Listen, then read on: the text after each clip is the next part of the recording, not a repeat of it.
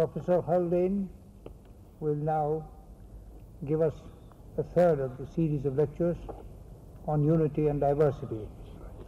Professor Haldane. This is All India Radio. At the end of my second lecture, I was given 10 written questions, some of them multiple questions. If I had an hour, I could answer them fully. Some of them were not strictly relevant to what I'd been talking about. For example, what is your view of Mahatma Gandhi?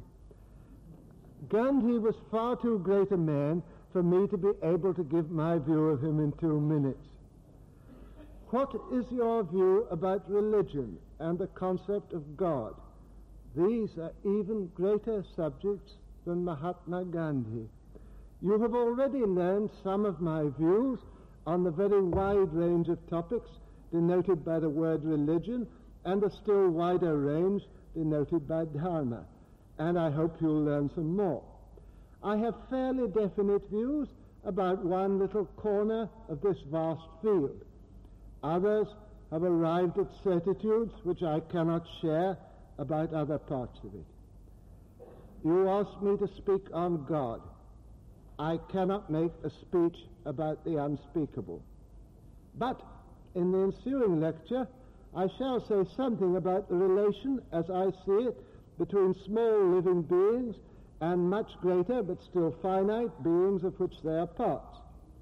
A typical question was this: can we assign a purpose for human life and human society and define a norm if we accept the materialistic interpretation of its origin?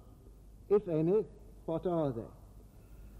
Well, I'm not so conceited as to think that I know the purpose of human life. I know that when one achieves any one kind of virtue or knowledge, one finds 10 more tasks of the same kind ahead of one. If we had eliminated such obvious evils as poverty, war, and disease, I do not know what would appear as our next immediate goals. Now for the word materialistic. I am a materialist provided I am allowed to consider as matter all that the Sankhya Darshana includes under Prakriti, that is to say, mental as well as physical events. Lenin, who was certainly a materialist, said that the properties of even a single electron were inexhaustible. If this is true, the potentialities of human beings are certainly inexhaustible, and one cannot define a norm for them. Some questions are easier. If all living beings have a common ancestry, are we justified in eating lower species? Holding the views that I do, I have ceased to eat mammals and birds, and shall cease to eat fish when I have a home of my own. But I am not going to lay down rules for others. For 200 years, Englishmen told Indians what to do. It's high time they stopped. One more question. You said science will produce life. Will science ever conquer death? I did not say that science will produce life. My exact words were as follows. There is no doubt that men will try to produce life. If this is possible, it will require a technical and intellectual effort, and so on. That is a less confident prophecy.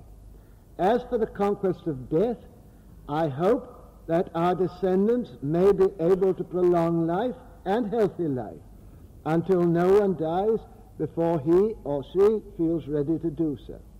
It is, I believe, possible for human beings to reach a state in which the word my has no meaning for them. My pain is no more distressing, my pleasure no more alluring than anyone else's. I have known a few people who approached this state. Some people in India are said to have attained it. For such a person, the phrase my death is meaningless. It is generally thought in India that many lives are needed to attain this condition, and that to die with unsatisfied desires involves a new birth.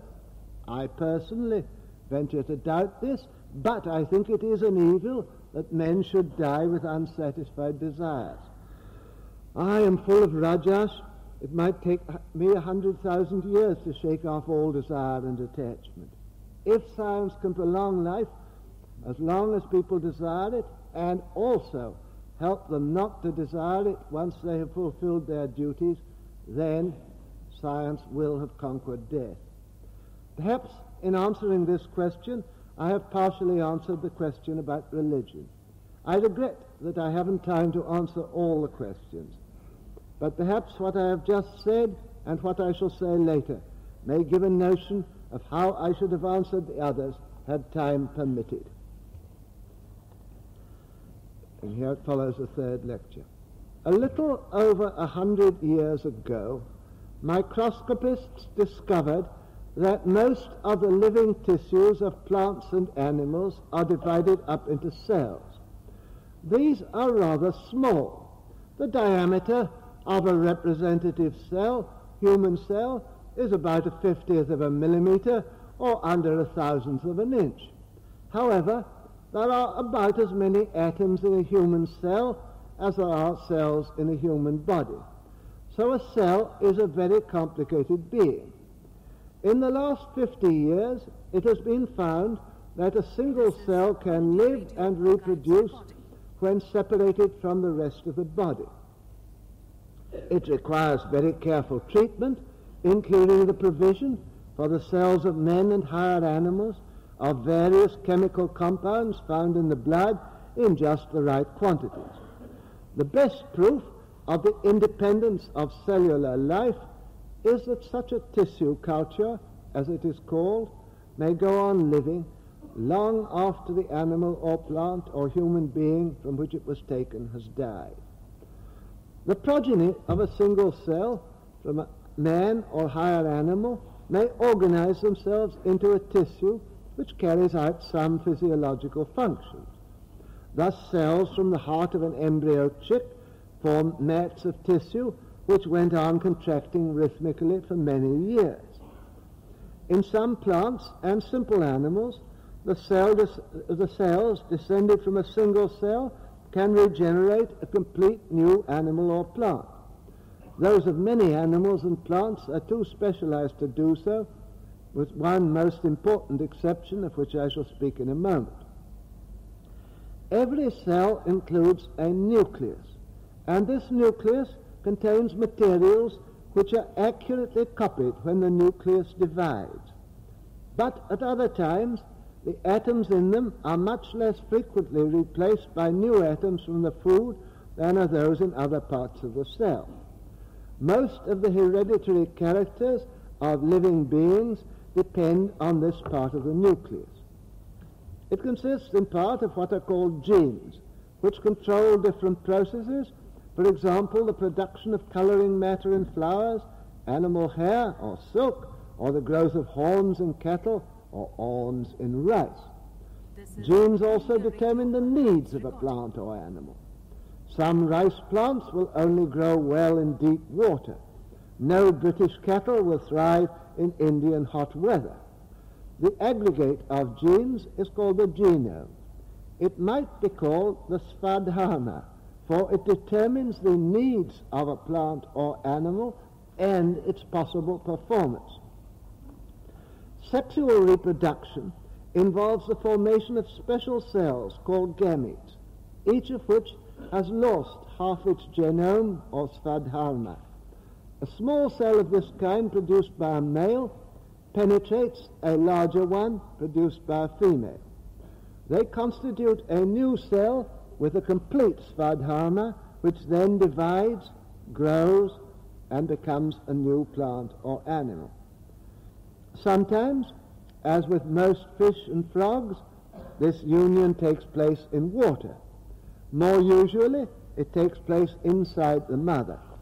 The embryo may be born at once before it is properly formed, or it may be nourished by the mother for a long time and only start independent life when it has reached a considerable size, for example, a calf or a coconut.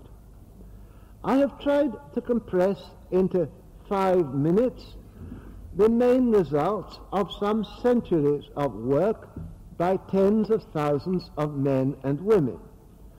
Obviously, they raise the most profound philosophical problems on a few of which I will touch later.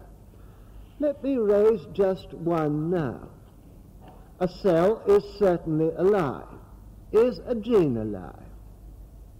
I lost my hair before I was 30 because the cells in my scalp contained a gene causing premature baldness, which can either be called a descendant of a similar gene in my father or a remote but accurate copy of it. Let us consider a parallel case. One learns the Gayatri Mantra from an older man who learned it as a boy. It has been transmitted by copying in this way for at least 100 human generations, perhaps many more. But the Gayatri Mantra has also been said to be a goddess with a life of her own. Both these statements seem to me to have an element of truth, though I do not believe the second quite literally. Probably the most surprising fact about genetics is that the same principles hold for plants and animals. Most of the principles discovered by Mendel in his study of the pea can be applied to animals. Linkage, which enables us to locate genes on chromosomes, was first discovered in plants and only later in animals, including human beings. Only 3 years ago, my wife was able to study for the first time the inheritance of characters when an animal is self-fertilized, and found that it was precisely the same as with self-fertilized plants. This similarity is due to the remarkably similar organization of the nucleus, and particularly of its division in most plants and animals. It is not the only possible organization, for a few plants and animals have a rather different one. And in bacteria, the organization is simpler and cruder. There just isn't room for the whole of the cell nuclear dividing machinery of an ordinary cell in a single bacterium. However, the usual type of nuclear mechanism is so complicated that it points very strongly to a common ancestry of plants and animals. The same argument, of course, works conversely. Thus, vertebrates, insects, and cuttlefish all have good eyes, but with 3 different basic plans, from which it is argued that they were independently evolved from eyeless ancestors. There are many other reasons for believing this. To a geneticist like myself, the similarity of plant and animal genetics is a strong argument for the unity of descent of animals and plants. Let us now consider another set of biological facts. When we say that a man is an individual, we mean that he cannot be divided in such a way that both parts will go on living. If you divide him at a finger joint, the main part survives and the small one dies, though it may be possible to keep a bit of it alive in tissue culture, but at a low level of life, so to say. If you divide a man in 2 at the neck, both halves die, with the same reservation. But now, think of a cultivated banana tree. It is constantly putting up new stems, or suckers as they are called, from its roots. If left to itself, the original plant will die and leave a circle of descendants round it. But we may cut the root before this has happened and replant the tiny tree. I say that the banana tree is a dividual. This is quite a respectable English word. It's used with a rather different meaning in Milton's Paradise Lost. Now, few animals are dividuals when adult, but some worms are so. as are the polyps which make coral. However, human beings and many other animals are dividuals at a very early stage. A fertilized egg cell may divide into two halves, each giving rise to a twin. Such twins are not only of the same sex, but very like one another in build and character, for they have the same genome or svadharma. Most plants are dividuals. Even rice, which is normally grown from seed, can be divided up and the pieces transplanted. Of course, cultivated bananas yield no seed, so they can only be reproduced by division, or, as it is often called, vegetative reproduction. As none of the genome is lost in this process, plants so reproduced have the same svadharma, the same capacities, and the same needs as their parent. But men have treated some dividual plants in a very strange way. Mango trees are constantly growing from seed, and most of them produce very stringy fruits not worth eating. However, occasionally one bears good fruit. Such a tree can be multiplied by grafting. A twig from it is grafted onto the root from another seedling, and the two heal together to form a new organism which has a physiological unity, even though its parts were grown 100 miles apart. Insects and even frogs of different species can be grafted together as pupae or embryos. But if a bit of skin is grafted from one human being to another, for example, to help in the healing of a serious burn, it lives for some weeks and then dies. The only human tissue which can survive when grafted from one man to another is what is called the cornea, the transparent window in front of the eye. This can be removed even a few hours after death and used to replace one which has become opaque through disease or injury. Some, but unfortunately not very many, cases of blindness can be cured in this way. The transplanted part is not dead, like a piece of glass, but consists of living cells which are nourished by their new host. We see then that some living organisms can be divided into two and others can be joined together to make a new one. Presumably, the great philosophers of India were vaguely aware of such facts, though it seems that tree grafting was introduced to India by Europeans. But I don't think the philosophers saw the interest of these facts. Had they done so, the banana tree would have been a familiar example, like the rope and snake or the smoke on the mountainside. I should particularly like to have read Nagarjuna's comments on the propagation of banana trees. However, I want to point out that these facts are very important for Indian economics. It may be possible to divide a coconut palm or narikal tree, perhaps by growing another from its roots. If so, it will be possible to pick out the most fruitful trees in such states as Kerala and West Bengal, and to propagate others as like them as the various members of a named variety of mango or banana are like another.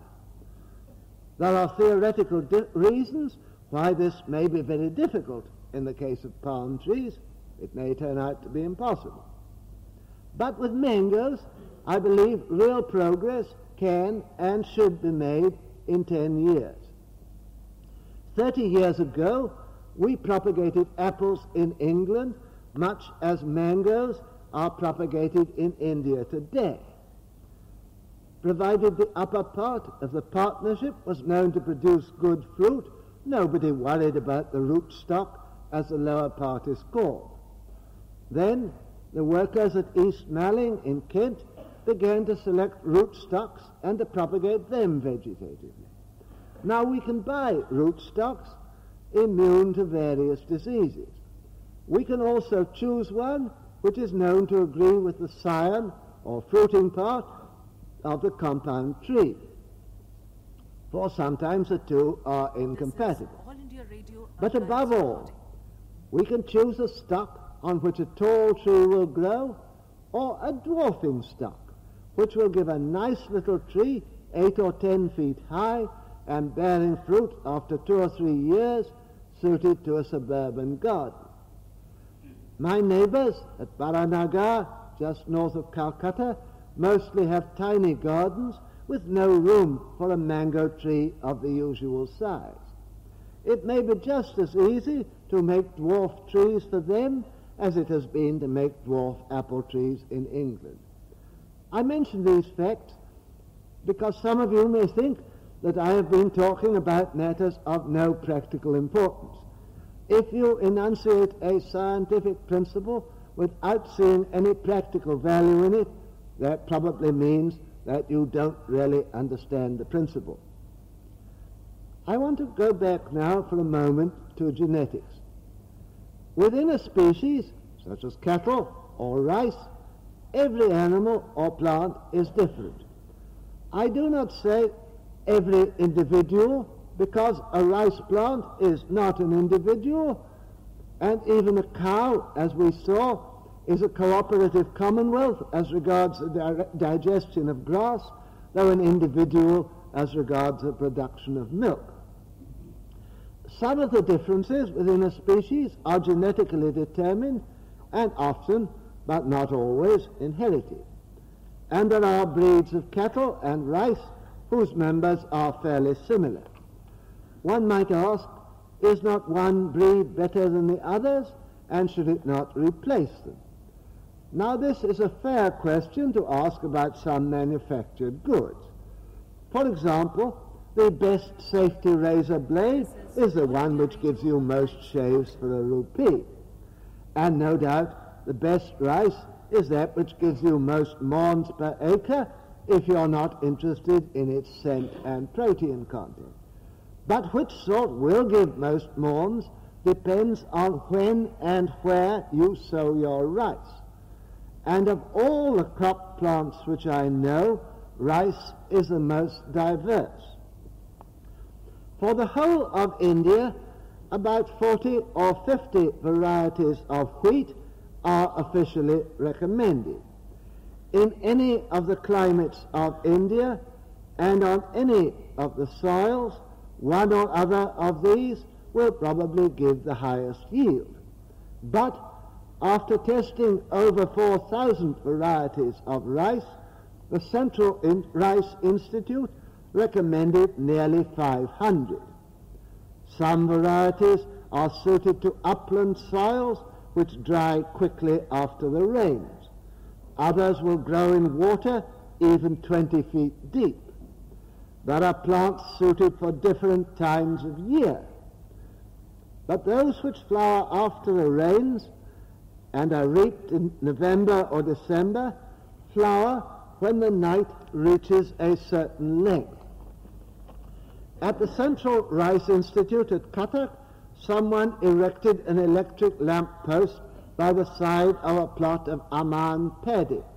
I saw that the plants near it had not flowered except where a metal support had thrown a shadow.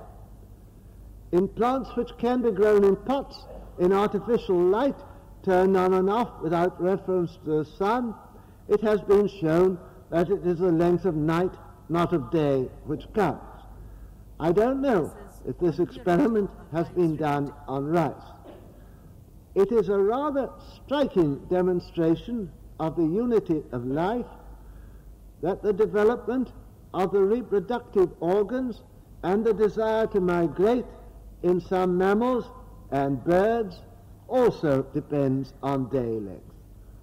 An extra 2 or 3 hours of light will induce some European mammals, such as the ferret, which resembles a mongoose, to breed in January instead of March.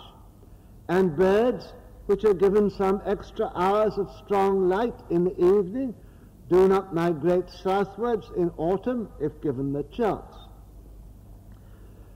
Now, on the same day in late October, a night will be longer in Assam than in Andhra, longer in Andhra than in Kerala. So we need different varieties of rice if they are to flower on the same day in these three states. In spite of this diversity, there is a sense in which all the rice plants in India have a unity. By careful crossing, one can transfer a character such as resistance to blast disease or sensitivity to night length from one variety to another because it depends on one gene or a small number of genes. It is much harder to transfer desirable characters from Japanese to Indian rice, as the hybrids are partly sterile. And of course, one cannot combine the desirable characters into banana trees. By becoming sterile, bananas have lost this kind of unity. All India Radio Archives recording. As a geneticist, I am intensely interested in diversity, especially when it is inherited. That is why I found the thousands of rice varieties which I was shown at the Central Rice Institute at Cuttack last October the most exciting spectacle that I have seen in India this year. But diversity is only valuable provided each plant and animal can fulfill its svadharma. Otherwise, it may be a nuisance. My wife has just started research on tassar silk moths. She bought a batch of 640 cocoons in a market in Bihar. Not only were they unequal in size and silk yield, but the silks were of several different colors, and so were the moths which came out of the cocoons. Even if it is unexpectedly difficult to improve the yield, it should be quite easy to produce silk of a uniform color, and this should at least make slightly better cloth than an unpredictable mixture. However, I am not here to lecture on possible applications of genetics in India. I do not know enough yet to do so. I shall go back to the kind of unity which prevails in a highly developed and individual organism such as a man, a bee, or a palm tree. Even before the discovery of cells, it was clear that these organisms consisted of different parts which grew up to form a pattern and which collaborated together. However, very different views were taken as to the nature of this collaboration and of the kind of unity achieved. At one end of the scale, some thought that every detail was regulated by the soul, or jivatman, associated with the living matter. At the other end, it was thought that a full explanation could be given in terms of the interaction of atoms. There are serious objections to the first view. I certainly do not regulate the details of my digestion, hair growth, and so on consciously. Perhaps it has been thought an unconscious part of my soul or mind does so. Perhaps I contain several souls with different functions. The case of the mango is very awkward for such a theory. Here, it would seem that a life or soul had been cut in two, and then two lives or souls fused. If you think you are a living body, a living being, and the mango only a machine, remember the men who are seeing today with parts of other men's eyes. But the interpretation in terms of atomic interactions is at least equally difficult, particularly since physicists now realize that even such a simple atomic property as mass is what is called a cooperative phenomenon, depending on an atom's neighbors as well as on itself. When we compare a live plant or animal with a machine, we find some close analogies. In particular, the amount of work or heat which a man or dog can produce from sugar, fat, or many other foods is exactly the same as can be got from burning it. And the successive steps in its utilization can be imitated very exactly in non-living systems. The attempt to explain the details of bodily processes in terms of physics and chemistry is being very actively pursued and with complete success. The most striking feature of a living being is, however, its capacity for self-regulation. The most obvious example is healing. Torn skin mends itself, torn clothes do not. And this self-regulation turns out to be the main end to which all bodily activities are directed. There are, of course, machines which regulate some of their activities, for example, thermostats. But it is difficult to imagine a machine which regulated them all. Perhaps such a machine would be alive. I do not know. I want to consider one activity which is common to many animals, namely breathing. I do not mean the uptake of oxygen, but the rhythmical intake and output of air or water. This is certainly necessary for life in higher animals, and primitive human thinkers all over the world identified breath with life and even with mental functions. Such words as prana, atman, spirit, all meant breath originally.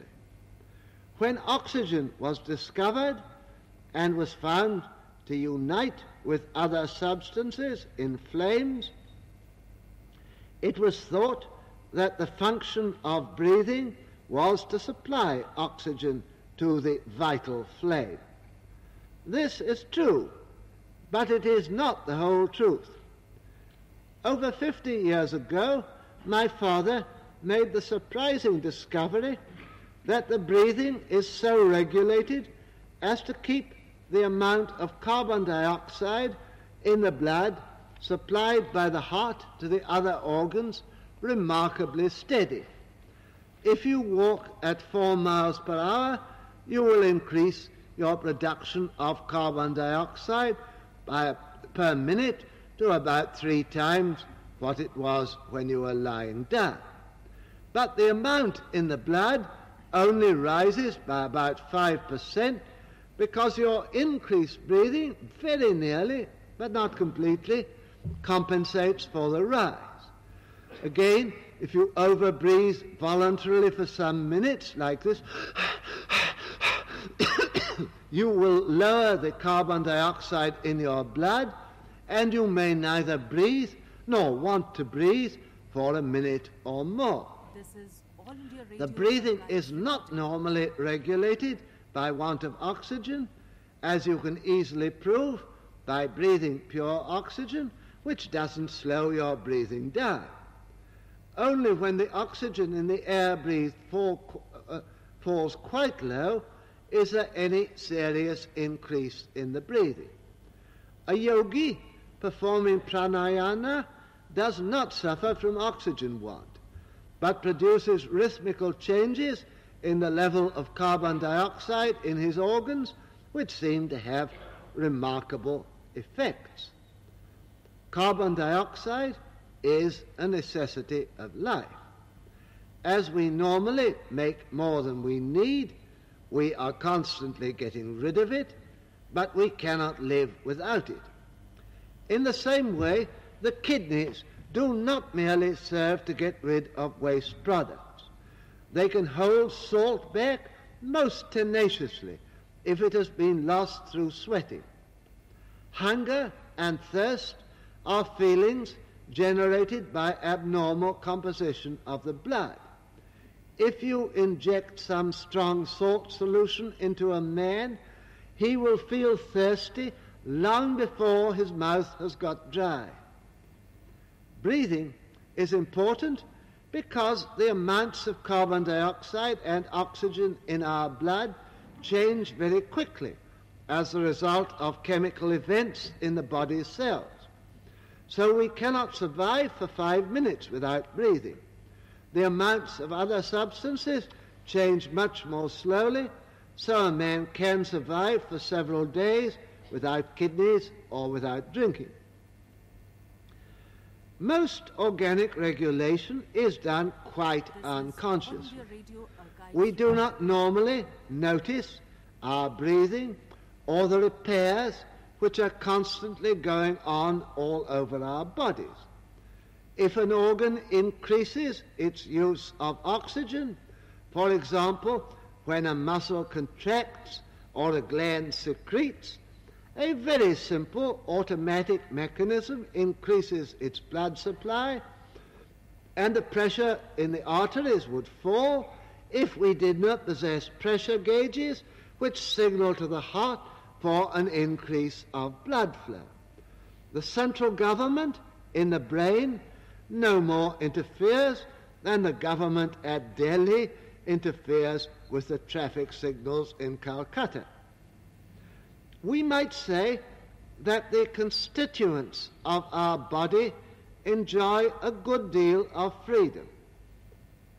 Even those which are most obviously under control, the voluntary muscles, are very far from slaves. At first sight, the nerve connecting a muscle to the central nervous system seems merely to transmit orders to the muscle. But in fact, it has been found that only a minority of the fibers in the nerves leading to many muscles are doing this. Others are transmitting reports back from the muscle to the central nervous system, and quite a number are regulating the organs in the muscle which send these reports back. Without such a system, the muscles could never act with the astonishing precision needed, for example, in skilled human work or in the flight of birds. This is All India Radio. We see then that a living being consists of a very large number of living constituents, the cells, which are organized into further systems which act as wholes, such as muscles or glands. These have a good deal of autonomy, and even when they are closely controlled, they can and do answer back. The analogy with a state is obvious, though it is dangerous to press it too far. But if we make the comparison, we must realize that the kind of state which is most like a living body is one in which there is a great deal of freedom and criticism of the central authority. A pain may be compared to such a criticism. It can force the central authority to drop other activities and try to deal with the cause of the pain. I mention one curious analogy. The Prime Minister wishes the central government to take over various activities, such as steel making, which have so far been left to private enterprise. He also practices yoga. That is to say, he has learned to control some of the activities in his own body which most people leave to control themselves. Now, yoga leads to an extension of consciousness as well as of will. It may lead to the experience of Kundalini, which is said to be a higher level of self-consciousness. Socialistic planning is impossible without very detailed economic knowledge. The Indian Statistical Institute, where I work, is an organ providing knowledge of a kind which does not exist in many other states. One of the most striking discoveries of physiology is the way in which antagonistic processes achieve a regulation which apparently cannot be achieved in any other way. What happens, for example, when you straighten your arm which was previously bent at the elbow? The muscles in the upper arm above the elbow, such as the triceps, become shorter and thicker, as you can easily feel. At the same time, the stronger muscles which bend the elbow, such as the biceps, relax. But they do not relax completely. If they did, you might straighten your arm so violently as to dislocate your elbow. In fact, both sets of muscles are pulling to some extent. And the same is true all over your body. This keeps you in a steady posture, but uses up a good deal of energy. If the muscles relaxed completely, you would need appreciably less food. This apparently wasteful antagonism or struggle of opposites is entirely characteristic of the bodies of higher animals. It also occurs on the biochemical level. For example, the thyroid gland in the neck produces several chemical substances containing iodine, which are needed by most other tissues.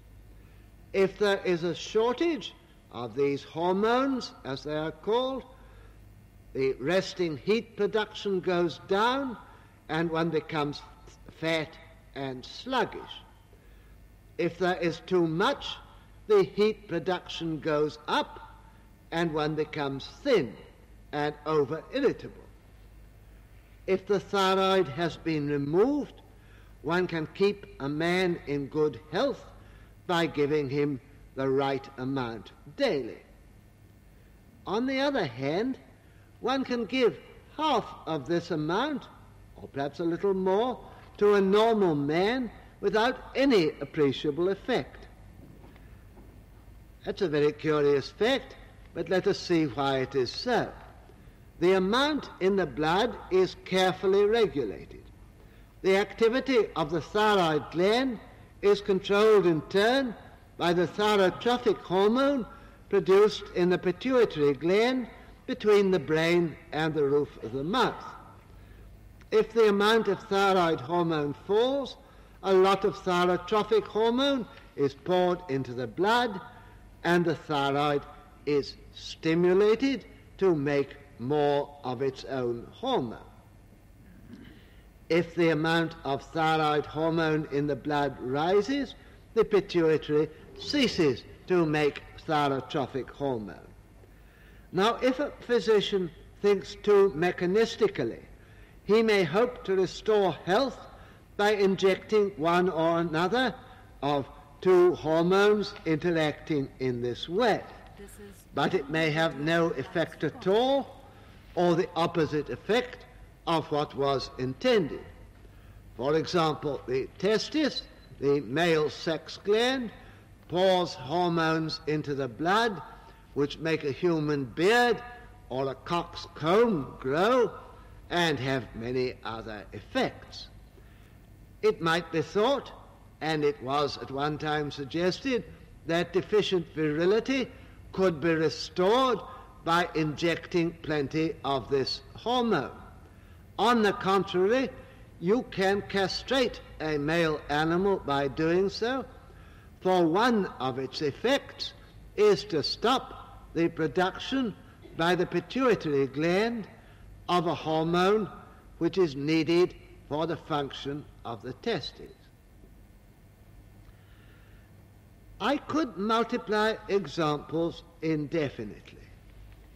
I want you to believe that at every level stability is achieved by conflict of this kind.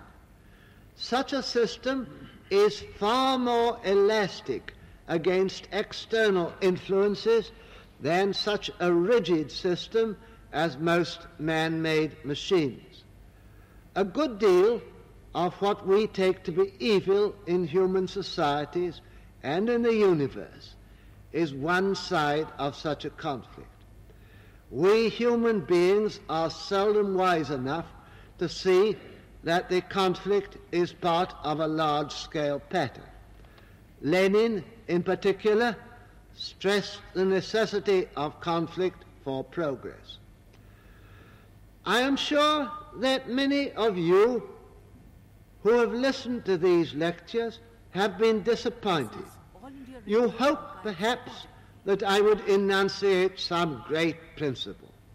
At best, I have only convinced you that life is more complicated than you imagined. If I had stressed the unity of life, I could have given a so-called holistic account. Such an account may stop at the individual and present men and animals as isolated units, or it may go further and regard them as mere components in a state or pawns in a divine game of chess.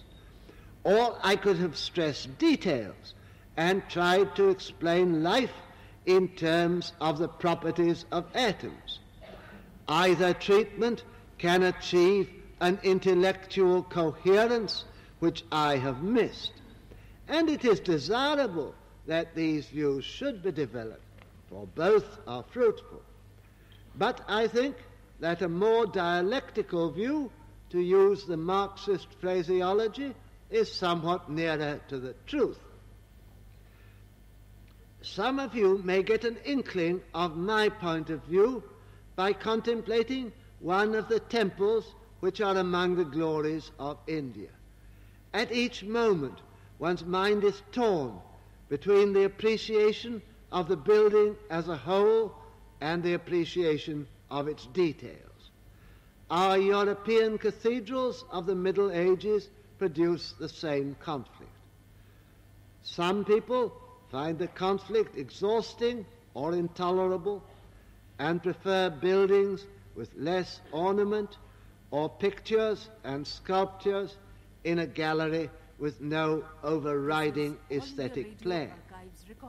In conclusion, I wish to make it clear that I am not preaching a new philosophy or a new religion.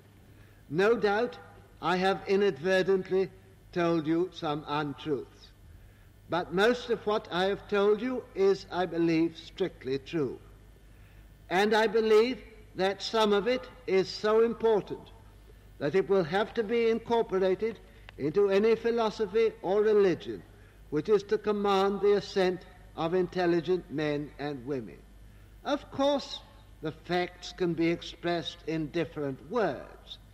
Some of you may think I have not been materialistic enough, others that I have been too materialistic. Anyone who has been influenced by the Sankhya Darshana will hesitate to make such a criticism. For him or her, a mountain or a flame, and my perception of it and emotions about it, are equally Prakriti, though they are different kinds of Prakriti. For the adherents of other darshanas, they are equally illusory. I also think that the point of view which I have tried to put forward may help to suggest how some of the practical problems which confront India may be solved. Let me give you just one example. The various plants and animals in a natural community, such as a jungle, form a unity which possesses a certain stability. If, for example, men kill off carnivorous animals such as wolves and tigers, This is All India Radio. the numbers of vegetarian animals such as deer may increase until they actually die of famine and of diseases due to overcrowding. This process has been observed on several occasions in North America.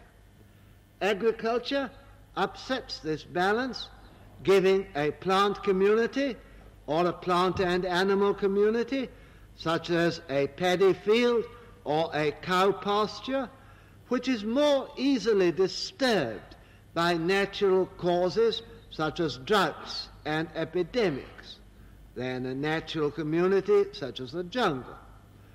And although it gives a higher yield to men than the natural community, it may not exploit the soil so well. One of the subjects on which I want to get research started here is that of mixed crops. There is evidence, for example, that a field sown with a mixture of about equal parts of wheat and gram will grow more than half as much wheat as if it were planted with wheat only, and also more than half as much gram. Unfortunately, this evidence is not as strong as could be desired. We may suggest that the wheat and gram plants are cooperating, or that they are extracting rather different substances from the soil. Clearly, such a field is a little more like a natural plant community than is a field sown with wheat or gram alone. It may be a little more useful to men. Certainly, it is more trouble to reap, and it is quite unsuitable for mechanical reaping. But as India has little or no mechanization of agriculture and a large rural labor force, it is worth considering. I am hoping that the Indian Statistical Institute may take up once more the investigation of mixed crops, which Professor Mahalanobis started 15 years ago, but was then prevented from completing. Rice is rarely, if ever, grown along with anything else. But Gustafsson's work on barley in Sweden suggests that if a mixture of two different varieties of rice is grown in the same field, the yield will sometimes be higher than that of either alone. This again is, of course, a matter for statistical investigation. I give these two examples out of many in the hope of persuading you that the consideration of the unity and diversity of life is not only an activity of a certain philosophical and cultural value. It is immediately applicable to concrete biological problems which are quite literally matters of life and death to millions of Indians. I have done my best to discuss life rather than mind or spirit. I have not said, for example, either that each cell in my body is or is not controlled by a Jivatman, or that my body as a whole is or is not so controlled.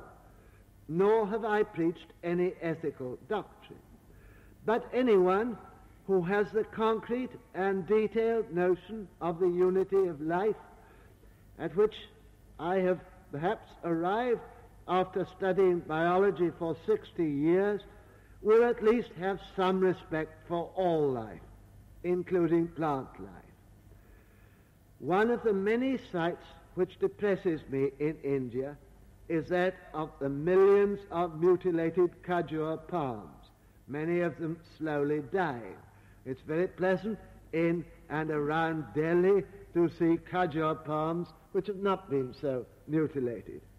I don't think that these trees feel pain, but pain is certainly not the only evil, and perhaps not the most serious evil. On the walls of the large room in the zoological laboratory at Münster in Germany, where Professor Wrench keeps living animals, are written the words Tat Tvam Asi. If I have helped any of you to understand some of the implications of this great saying, my lectures have not been in vain. Some questions to be